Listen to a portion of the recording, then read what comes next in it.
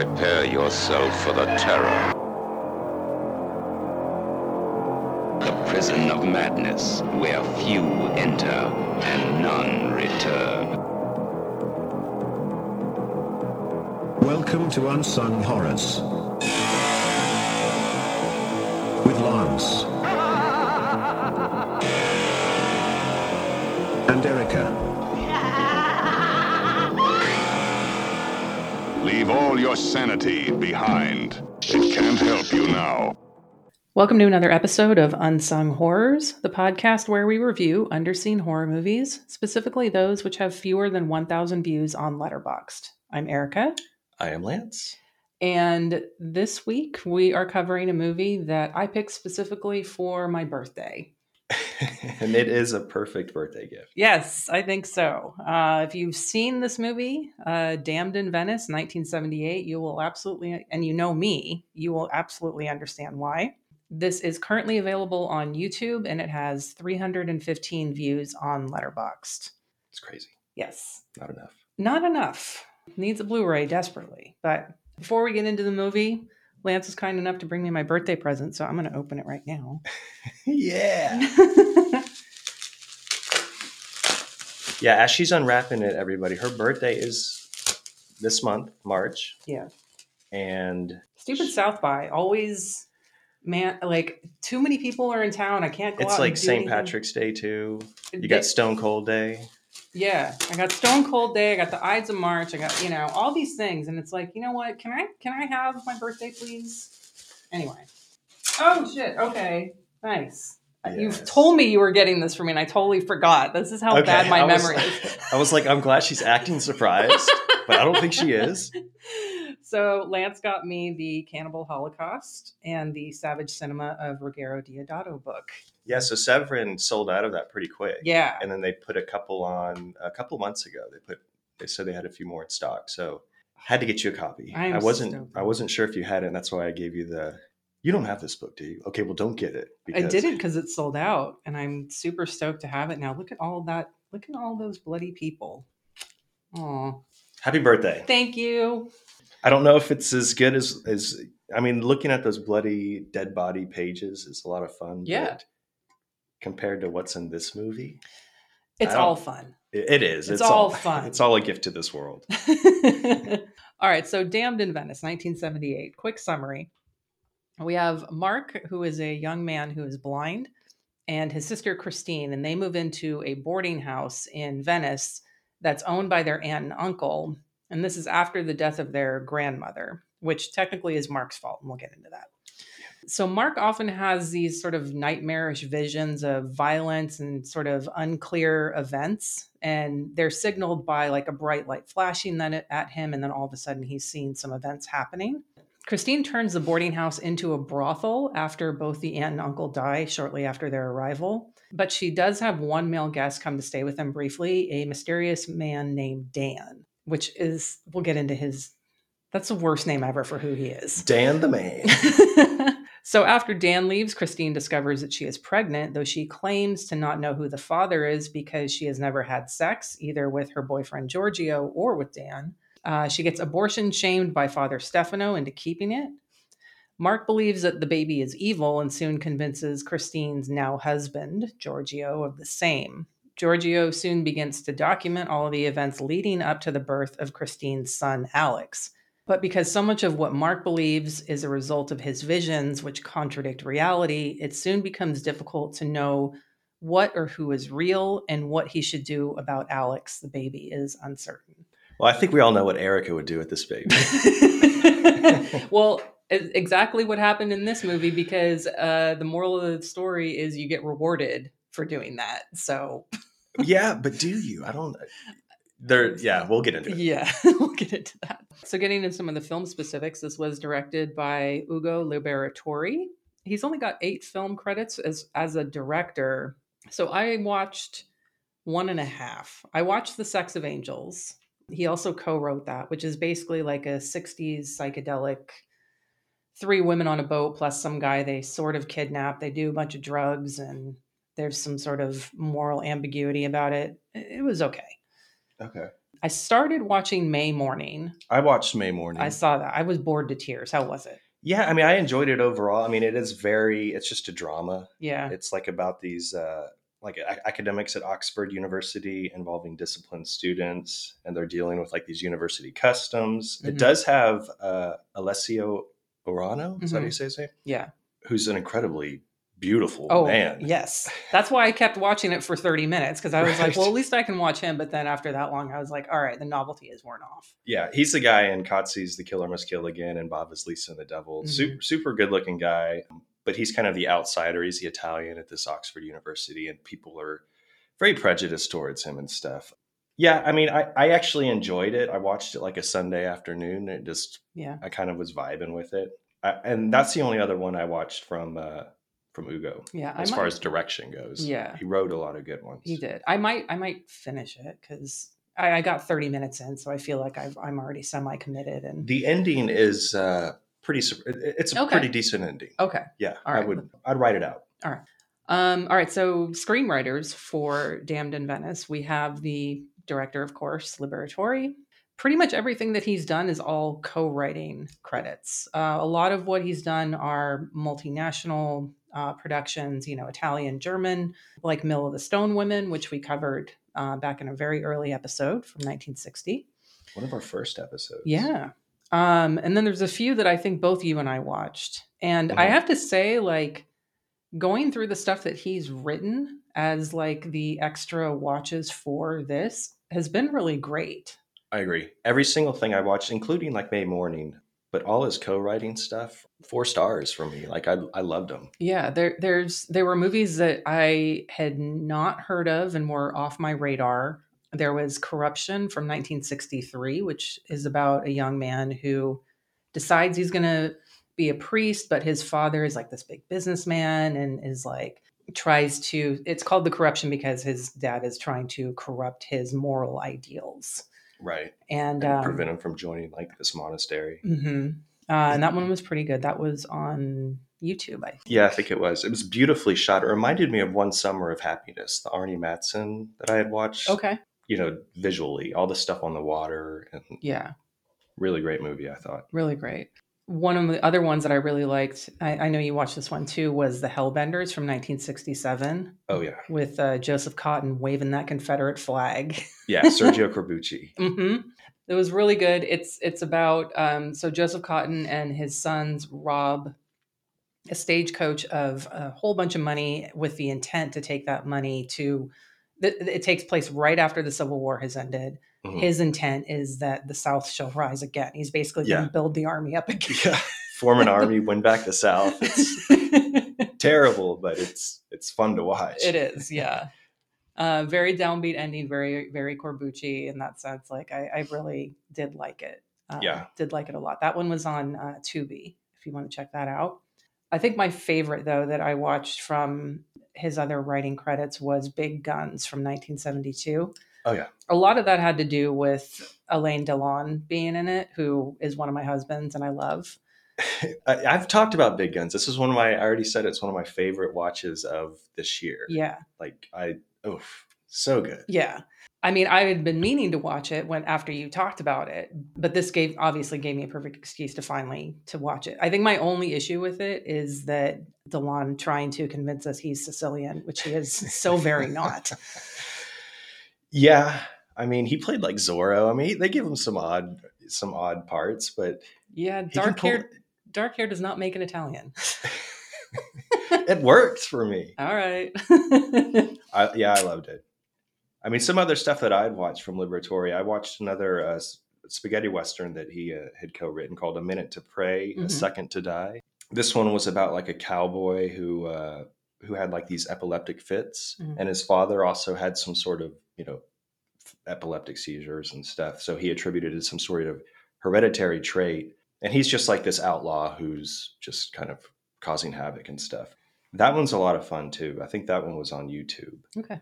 One thing I did find with Liberatore was I feel like there's a lot of focus on father and son relationships or some sort of parent, child, or some sort of like her family tradition. Mm-hmm. So I watched all these movies. Actually, I watched Damned in Venice last. And I was kind of thinking, like, I wonder if there'll be any type of focus on family in Damned in Venice, which sure is. A little bit, but not as much as these other ones. Exactly. Yeah.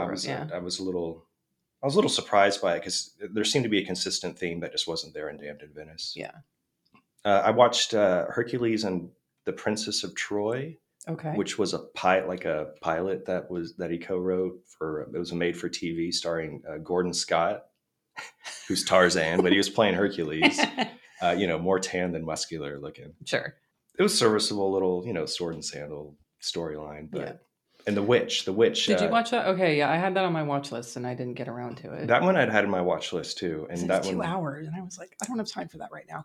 Yeah, I felt the same way, but that one was good. This thing it's super erotic. Like, okay, I'm in. It's worth it. The witch, the witch under thing. It's called The Witch, or The Witch in Love. It's very subtle, but when like they kind of pull back the curtains and show like this woman or these women might be witches, it's kind of like.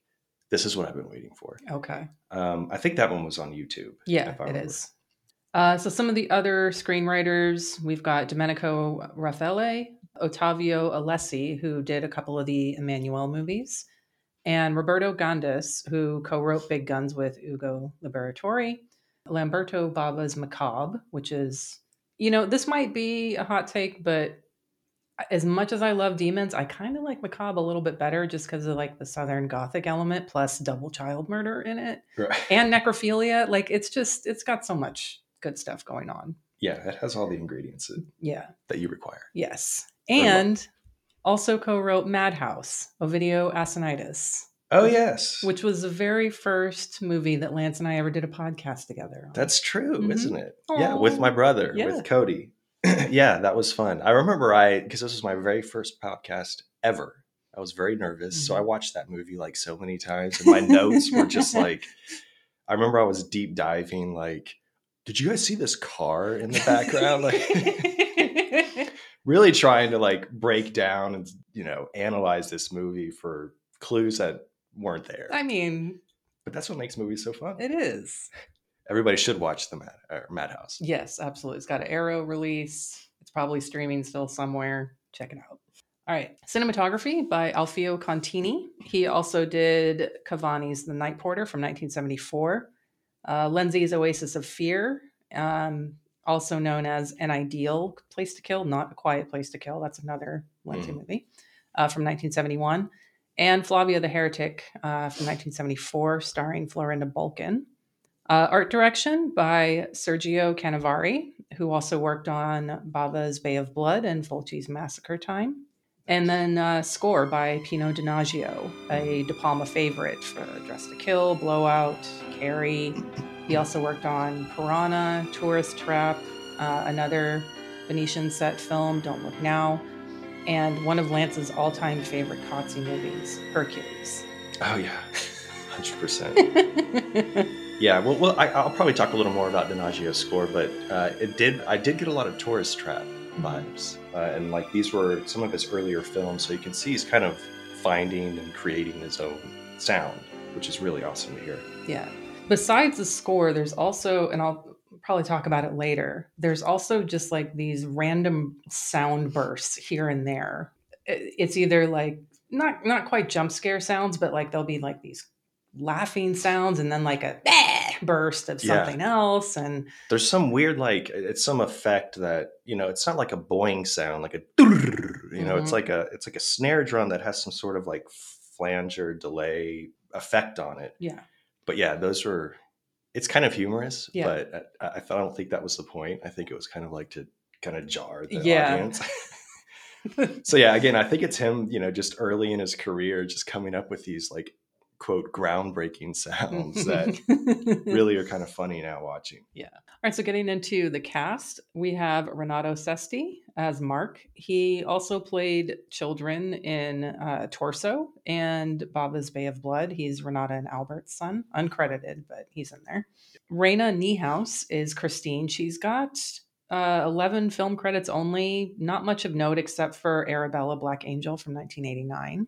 I think the biggest name in here is definitely going to be Olga Carlatos, and she plays multiple roles in this. Yeah. I mean, she's technically the same person sort of, but she plays Madeline Winters, their aunt. She also plays a midwife on a boat, and then she also plays. There's another young girl in the film called Vicky. She plays her mother. So Olga Carlotos, most people know her as Paola in Fulci's Zombie. She was also in Murder Rock, Once Upon a Time in America, Castellari's Keoma, and Rene Cardona Jr.'s Cyclone. She plays the pregnant lady in Cyclone. Yes.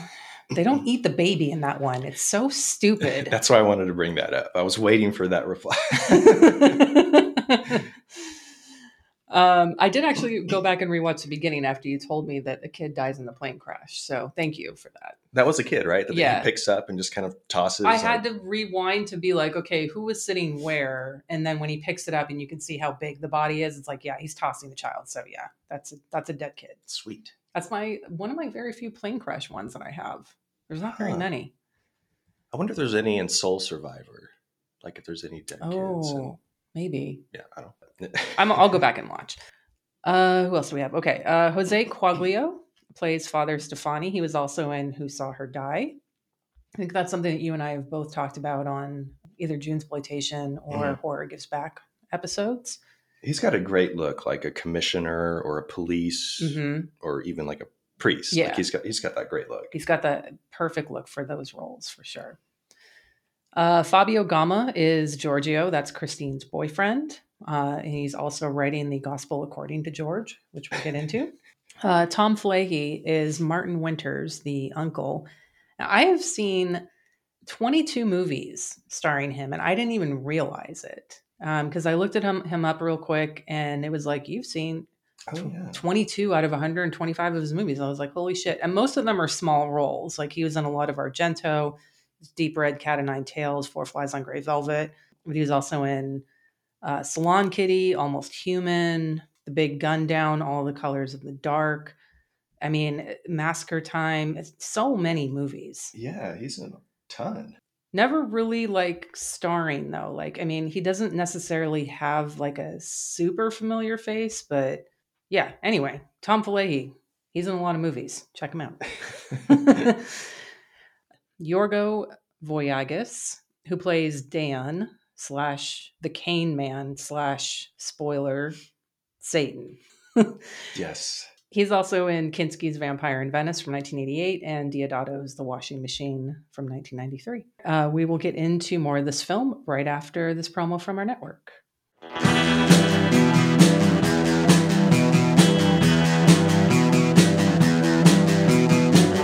You're listening to the Prescribed Films Podcast Network, home to hundreds of hours of free podcast entertainment.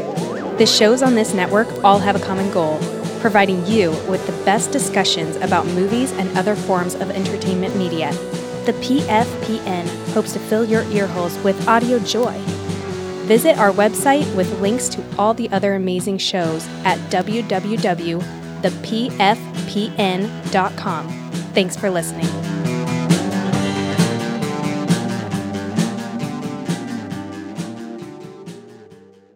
All right, so Lance, you and I usually, when we cover a movie, watch it at least twice before doing it. And I noticed the first time you watched it, you didn't give it a star rating, but you did give it a heart. Yeah. But then the second time, you did give it a star rating. Was that because you were just sort of like, I don't know how I feel about this movie yet, or I need a second watch to fully feel confident in that? Yeah, I did that with Creatures from the Abyss too, our last episode. So I usually enjoy all these movies, which I think most people would on a second watch, especially this one, because there kind of are a lot of, like we just talked about Madhouse. There's a lot to analyze and there's a lot of like theories that you can throw out there. Sure.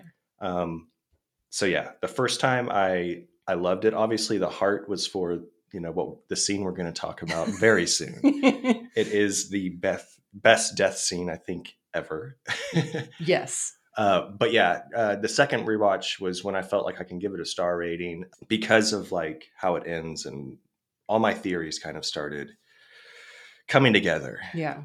What about, so the setting to me is something that is interesting in this, in that I don't necessarily understand why it was set in Venice.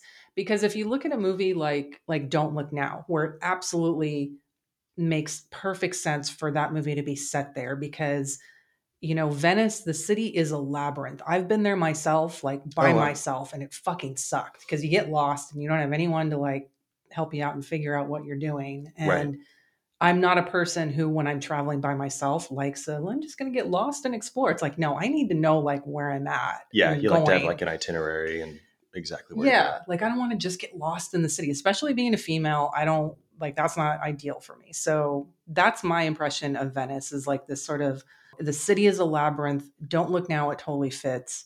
Here, it doesn't like it, I feel like this movie really could have been set almost anywhere. Yeah, I agree because first off, the exterior shots are just beautiful to watch. Other than maybe that might be the reason because it is all the canals and everything. It's just fascinating to look at. Right.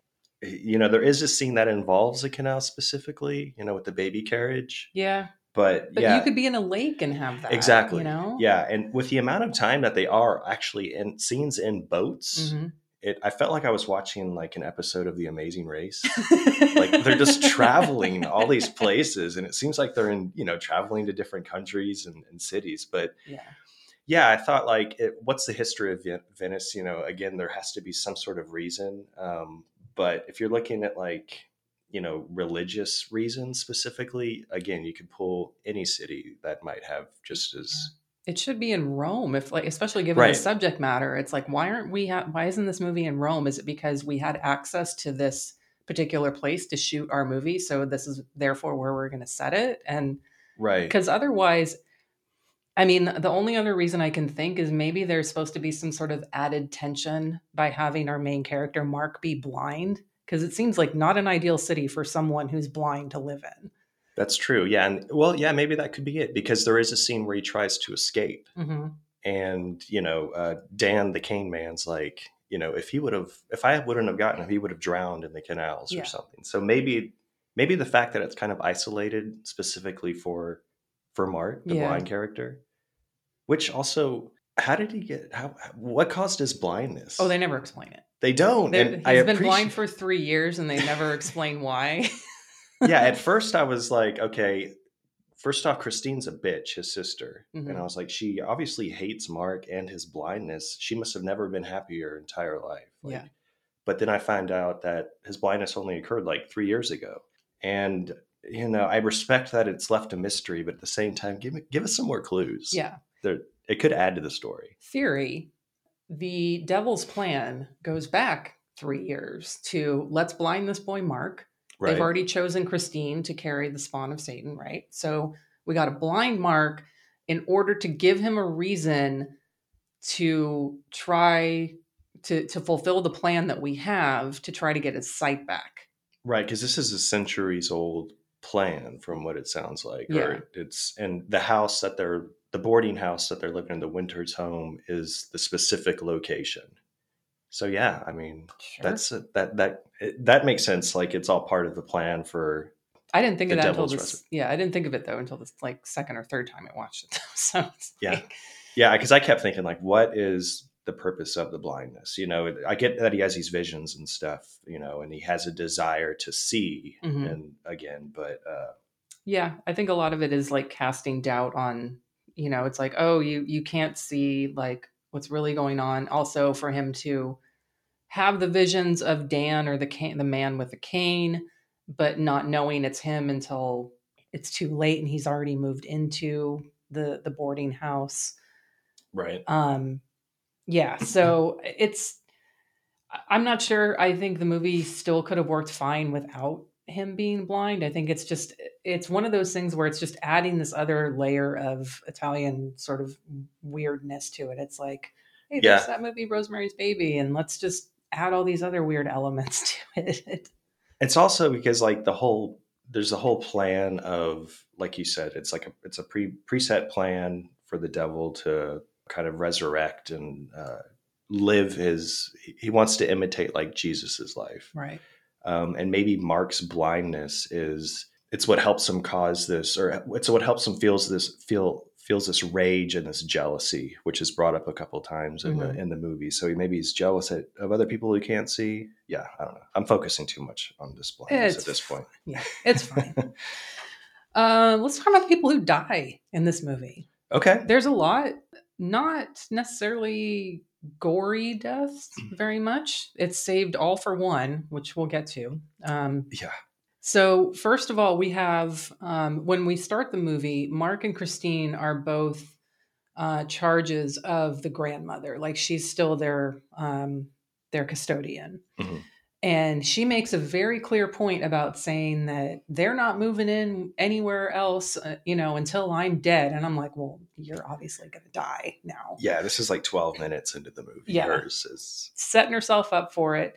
So then they're at church and Mark's just like causing a scene for whatever reason. His sister yells at him to go sit in the back and stop bothering people. And when he is heading back there, he accidentally knocks over a candle that falls on his grandma's dress and burns her alive, like instantly. Yeah. And everybody stands up and stares. There are no attempts to put this fire out as she's, just screaming in terror and in death. And, I think the priest makes like an analogy, mm-hmm. like it's like she's been incinerated by a thunderbolt from heaven. Yeah. As she's sitting there screaming and burning, they're all just staring at her. But again, he probably has something to do with the plan, the master plan. But right. I feel like Christine or any of the people at the altar would just run up and start putting out this fire. Yeah, you would think so. It's like maybe throw a cloth over her or something. Nothing. They're all, deep in thought and prayer at that point. Blame God. There's a lot to blame God for in this movie. Yeah, so that is the first death. Yeah. It's pretty brutal. That one's pretty brutal. So after she dies, of course, Mark and Christine move into the boarding house with their aunt and uncle. Mark sees a vision of his Aunt Madeline getting stabbed with a cane by Dan, the man with the cane, in one of his visions. And then when the vision is over, he goes to see his aunt and realizes she's having some kind of heart trouble. She gives him a warning about the Pentecost, and then she dies from heart failure. So, the cane stabbings, it's kind of just like, jabby, nothing's particularly gory or anything like that. There's one where I think it's Vicky later on, she gets cane stabbed in the head. Yeah, right. She gets stabbed. Yeah, and it's pretty good practical effects because they have the cane, sinking in itself. Extending, but it's not like, Bob getting drilled in the head or anything like that. Right. Yeah, exactly. And then, so the aunt dies, and then shortly after, Mark is hearing these voices talking about, including his uncle, and what we realize later is the man with the cane, that, his job is done now, even though the child has not been conceived yet. He's hearing these voices, and then all of a sudden, his sister and him are walking up the stairs, and the uncle's body just drops, and he's hanged himself. Damn it. Or he's walking with Vicky. That's right. Vicky, you're right. Not his sister. Yeah. And then she's the one who sees it, obviously, because Mark's blind.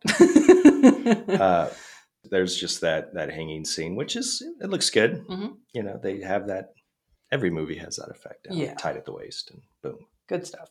Again, no preacher hanging himself at the beginning of a Fulci movie, but it's still really good. Mm-hmm. And then I already mentioned Mark having a vision of Vicky being stabbed with a cane. I think what's great about that one, though, is so later on, he goes into it's a room, but it looks like it's a closet. So we'll call it the closet room.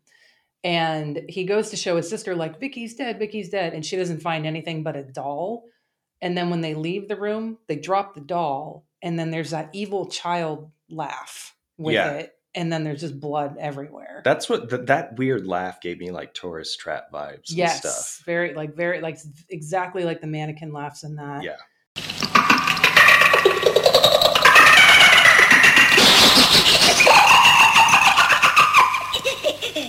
And then when he goes back later, he actually does find her corpse. Yes. Maggot infested. Like that's the second best point of gore in this film, I think. Yeah, it looks great. It's very slimy, gross worms. There's a lot of like worm stuff going on in this. Like in the water from the house, like from the faucet, there seems to always be worms or some sort of slugs. But that scene too, another thing that Donaggio would do is he would play, I don't know what elements, if it's a score that's played throughout the movie, but he would play it backwards in certain scenes. Yeah. And it's super effective because it's just like, I don't know. He does it in these scenes. I think he did it in the scene when he found Vicky's dead body, where it just sounds... It's disorienting. Very disorienting, yeah.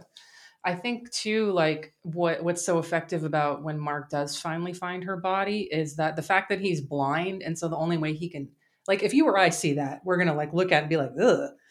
Mark's way of seeing is he has to touch it, so he's got his fingers all up in there, like touching all the maggots and fucking all this shit. It's gross. It is. Yeah. It's also that scene, the very first scene when he turns on the faucet in the bathroom and all the worms and black water starts coming out. And all he does is yell, "What is it? It's disgusting. It's disgusting." He's like rubbing his hands together. What is it? Christine? It's slimy. Poor Mark. I know. I do think one of the other things that when it comes to like the gore is I guess a couple things. And I'm wondering if this was supposed to be some sort of foreshadowing. So, when Father Stefano is in the church, and I think he's talking to Mark, and behind him on the wall, there's these glass round cases and there's heads in there. Yeah. Is that supposed to be foreshadowing for him getting decapitated later, do you think? Or is that a normal thing that is in churches? I have no idea. I don't know either. I mean, you're in Venice. I didn't see I would have liked Venice a lot better if I saw decapitated heads in churches there. Maybe that's the reason it was picked, because there are decapitated heads in Venice. I don't know. Yeah. No, I feel like that could be some sort of foreshadowing, because that doesn't seem to make sense. Yeah. Okay. I don't know, but it does lead to probably it's definitely like, there's my absolute favorite moment in the movie, which we'll get to. And then like pretty far down, here's my next favorite moment in the movie, is when Giorgio tricks Father Stefano into baptizing the baby, like his whole plan for that.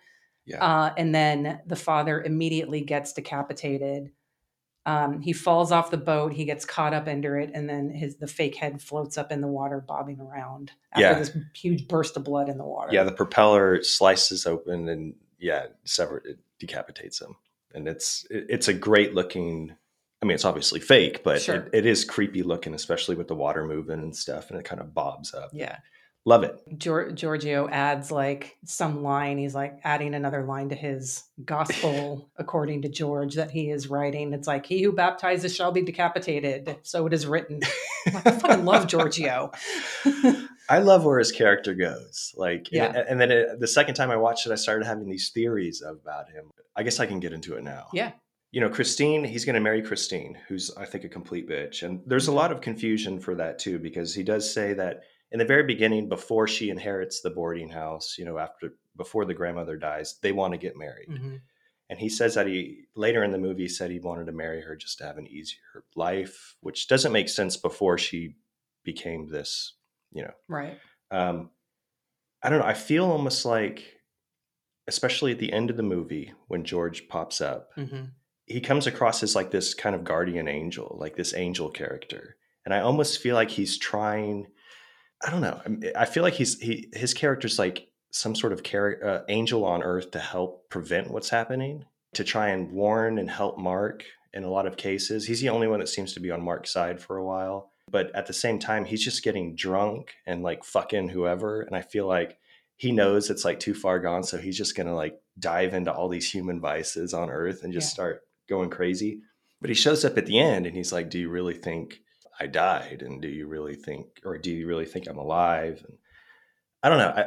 I have this like theory that the Madeline character, who's also the same as Vicky's mom and the midwife, that her and George are kind of planted part of this plan for, the devil to arise. And obviously she's some sort of servant or, to deliver the baby, to cause this type of like fear in Mark, to kind of like guide him on his path to do what he does. Yeah. I feel like their characters have some sort of like supernatural good and evil traits. I definitely agree with that. I think having these sort of dueling angel of light, angel of darkness kind of thing interplaying with this. And yeah, I think Giorgio is. Have you ever read Good Omens? Neil Gaiman, Terry Pratchett. No. So you've got it's kind of in that sense, the angels, there's an angel from heaven and a dark angel from hell, or a demon from hell. And they're basically like best friends on earth. And it's basically, there's a little bit of that in there where it's like, yeah, I'm not 100% good. Like I'm still like, I enjoy drinking and doing these sort of other things. And sort of Giorgio sort of, I think once he gets into the house and marries her, yeah, and is like surrounded by sex workers and is like, fuck it, I'm just going to chug this J&B and fuck this girl. And, I'm living my best life because I know the fucking Antichrist is coming and nothing I can do about it. That's kind of like what I was feeling. Yeah. Like. So I agree 100%. I think they're both sort of part of everyone has their part to play in this huge plan. Right. But they just don't, there's only some people who know what their part is in it. Mark clearly not knowing what his is. Right. One thing I do really like too is, so after Christine, she gives birth on a boat while they're leaving on vacation. Olga Carlotta shows up as a midwife.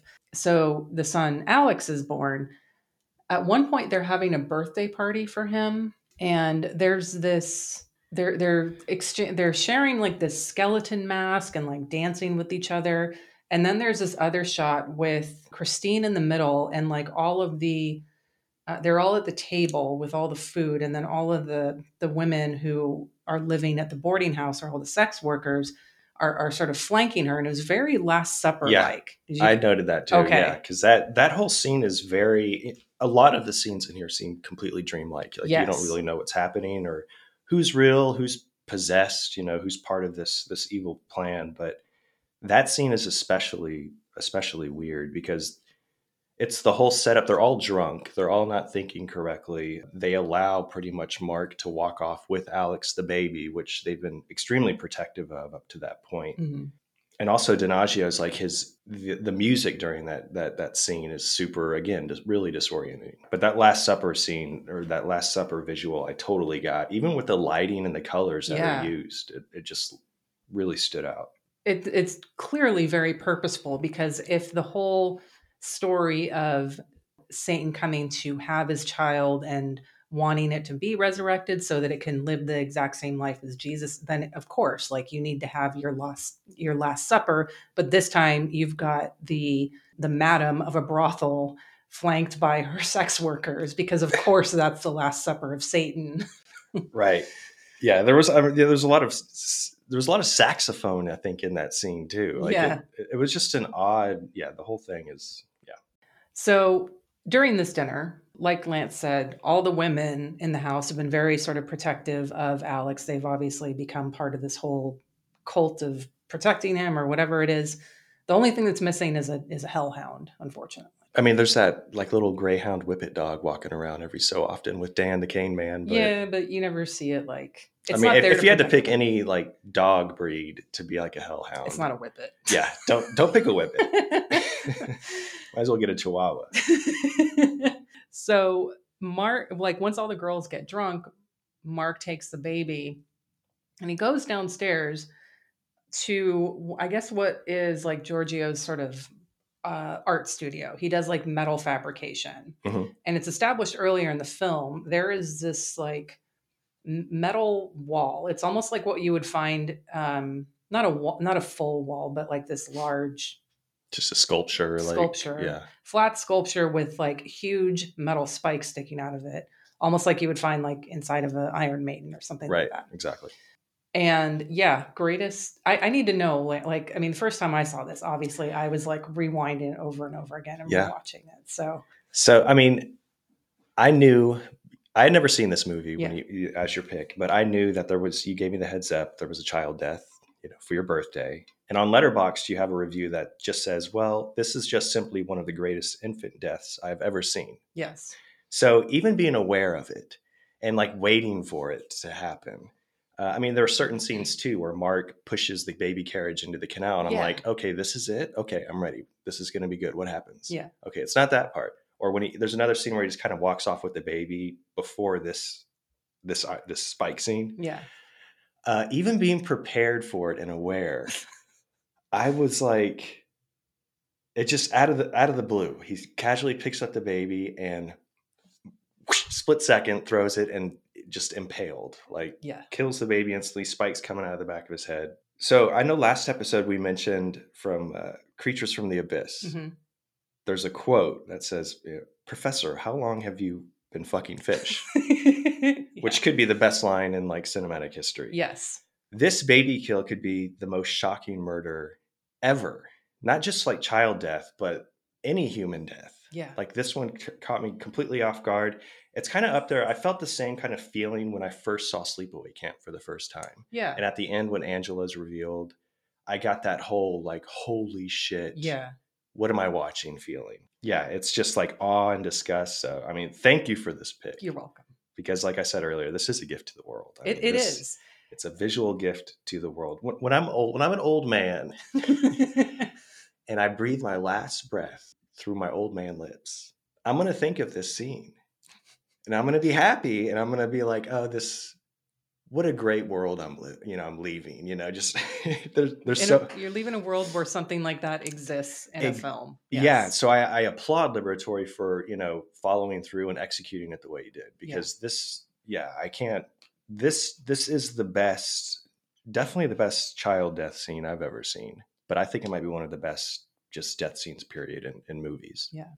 I'm with you too. Like I knew it was in there before I watched it. Like not exactly what it was. Like it got spoiled for John because I guess he had seen a GIF of it or something before having watched the movie.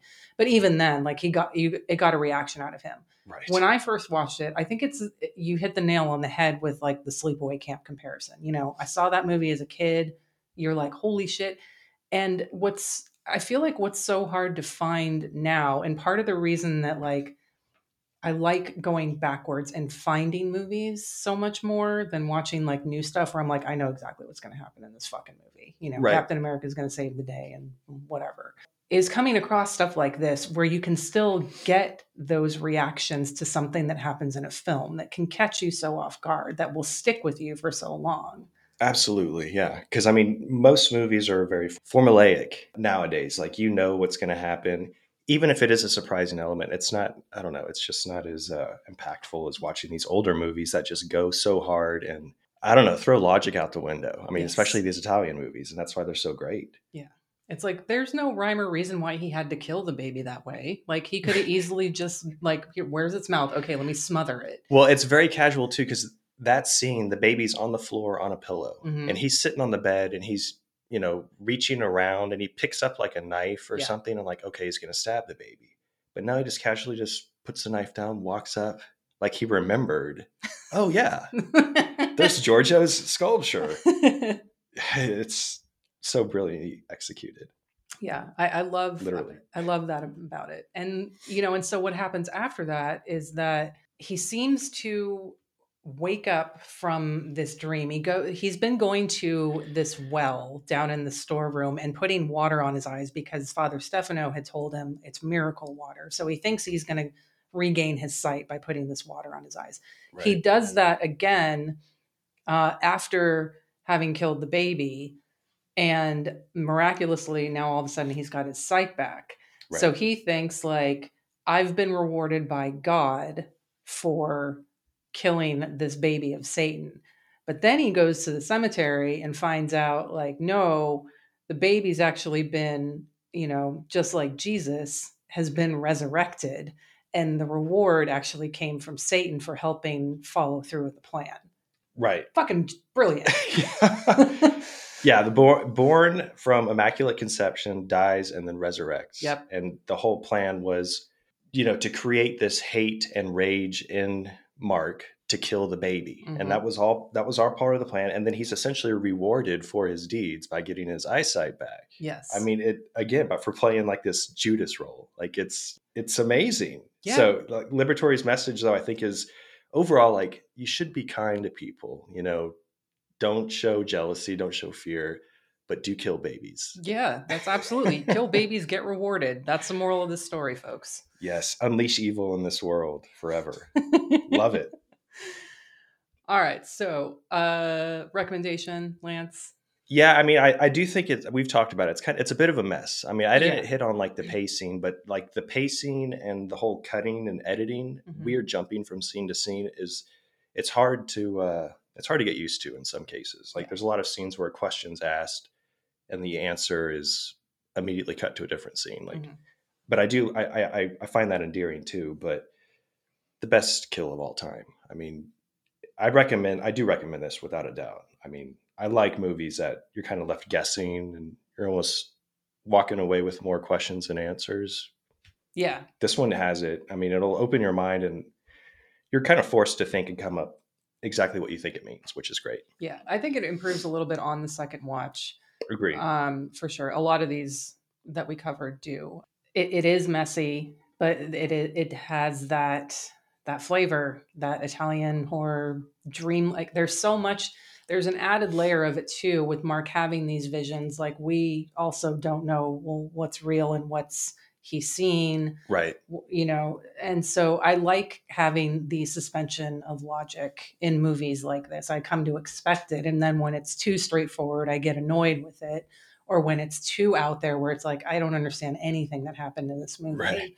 And they don't give me anything that makes up for it, then I'm just like, I'm over it. But hard recommend from me, obviously, for certain reasons. Even though if you haven't watched it, I know obviously we've spoiled it at this point, but even it's one of those things where even describing it does not.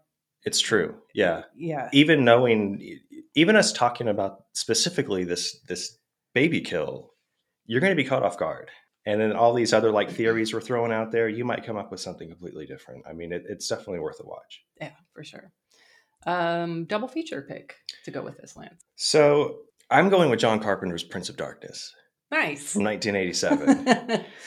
So kind of like Damned in Venice, it has this building dread and it all comes to a head in a single haunting location, kind of like, in this monastery where everyone are in this abandoned church with this canister containing some strange liquid, which is essentially the embodiment of Satan. And the characters in the church are all having these weird dreams, kind of these visions, which are clues to the evil happenings that are coming. Very similar to how Mark has his visions in Damned. But yeah, I think most people have seen Prince of Darkness. If you haven't, how dare you? Yeah, you have to watch it.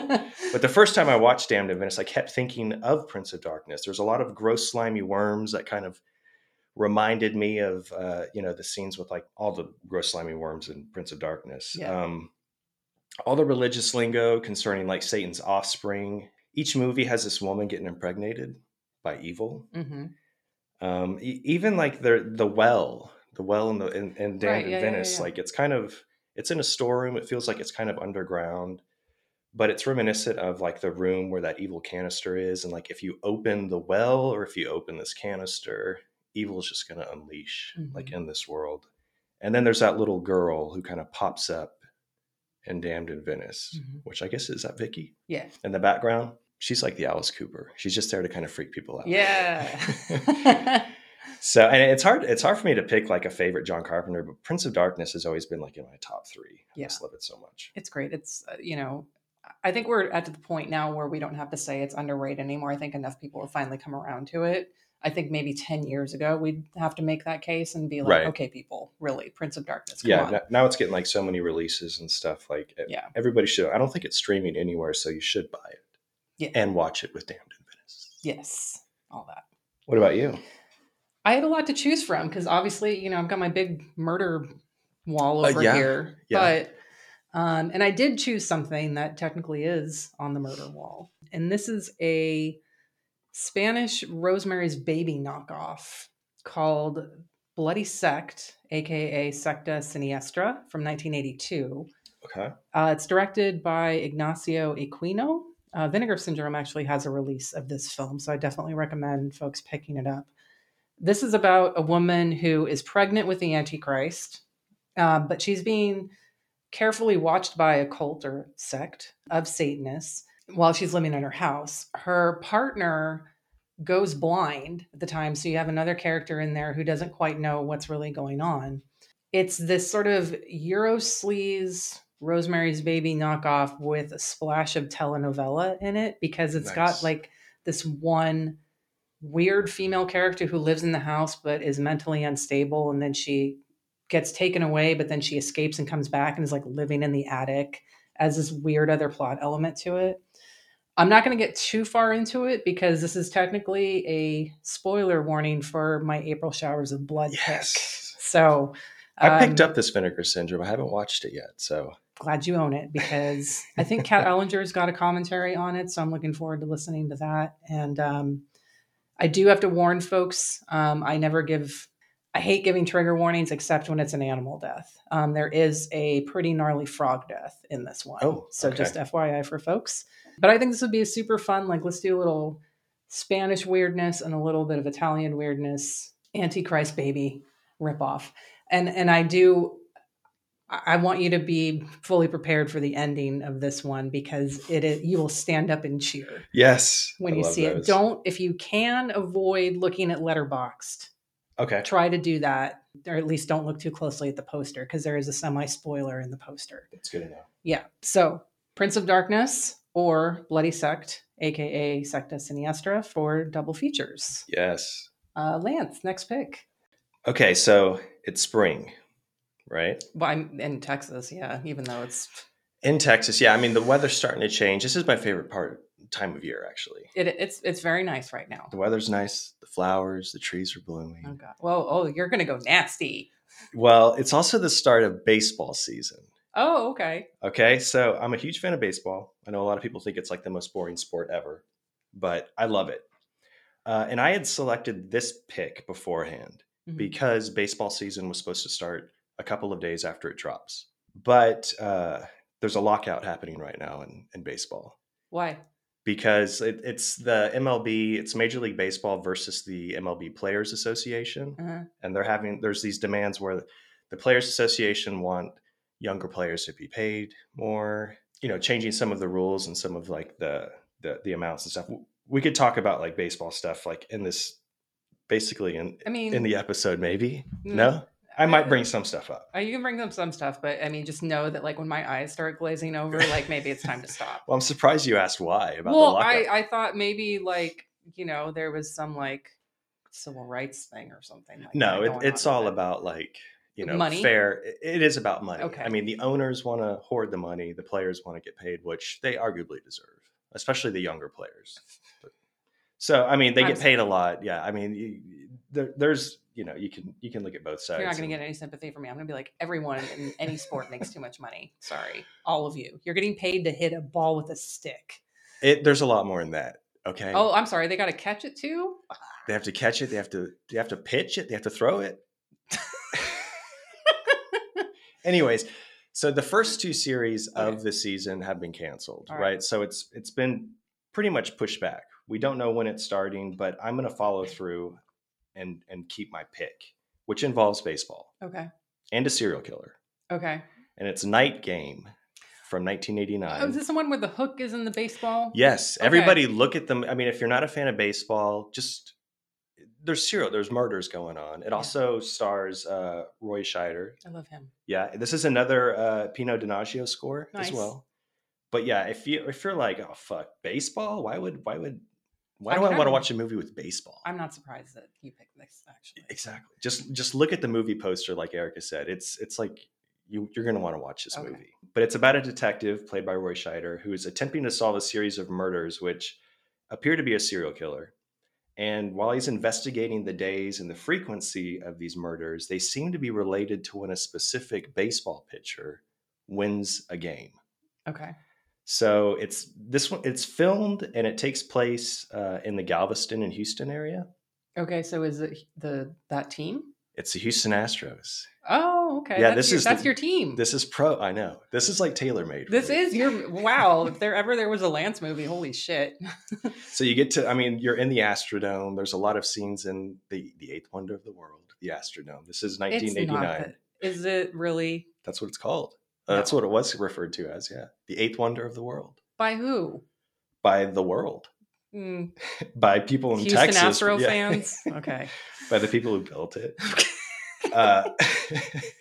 So yeah, it's not all baseball. There's a focus obviously on the baseball backstory, and the detective's like a big Houston Astros fan. Yeah. So yeah, even though the real season of baseball is postponed to who knows when, Night Game is on. So it's on Tubi. It has 516 views as of this recording, and I hope you enjoy it. I'm excited. I think I've had this on my watch list for a while just because of the poster.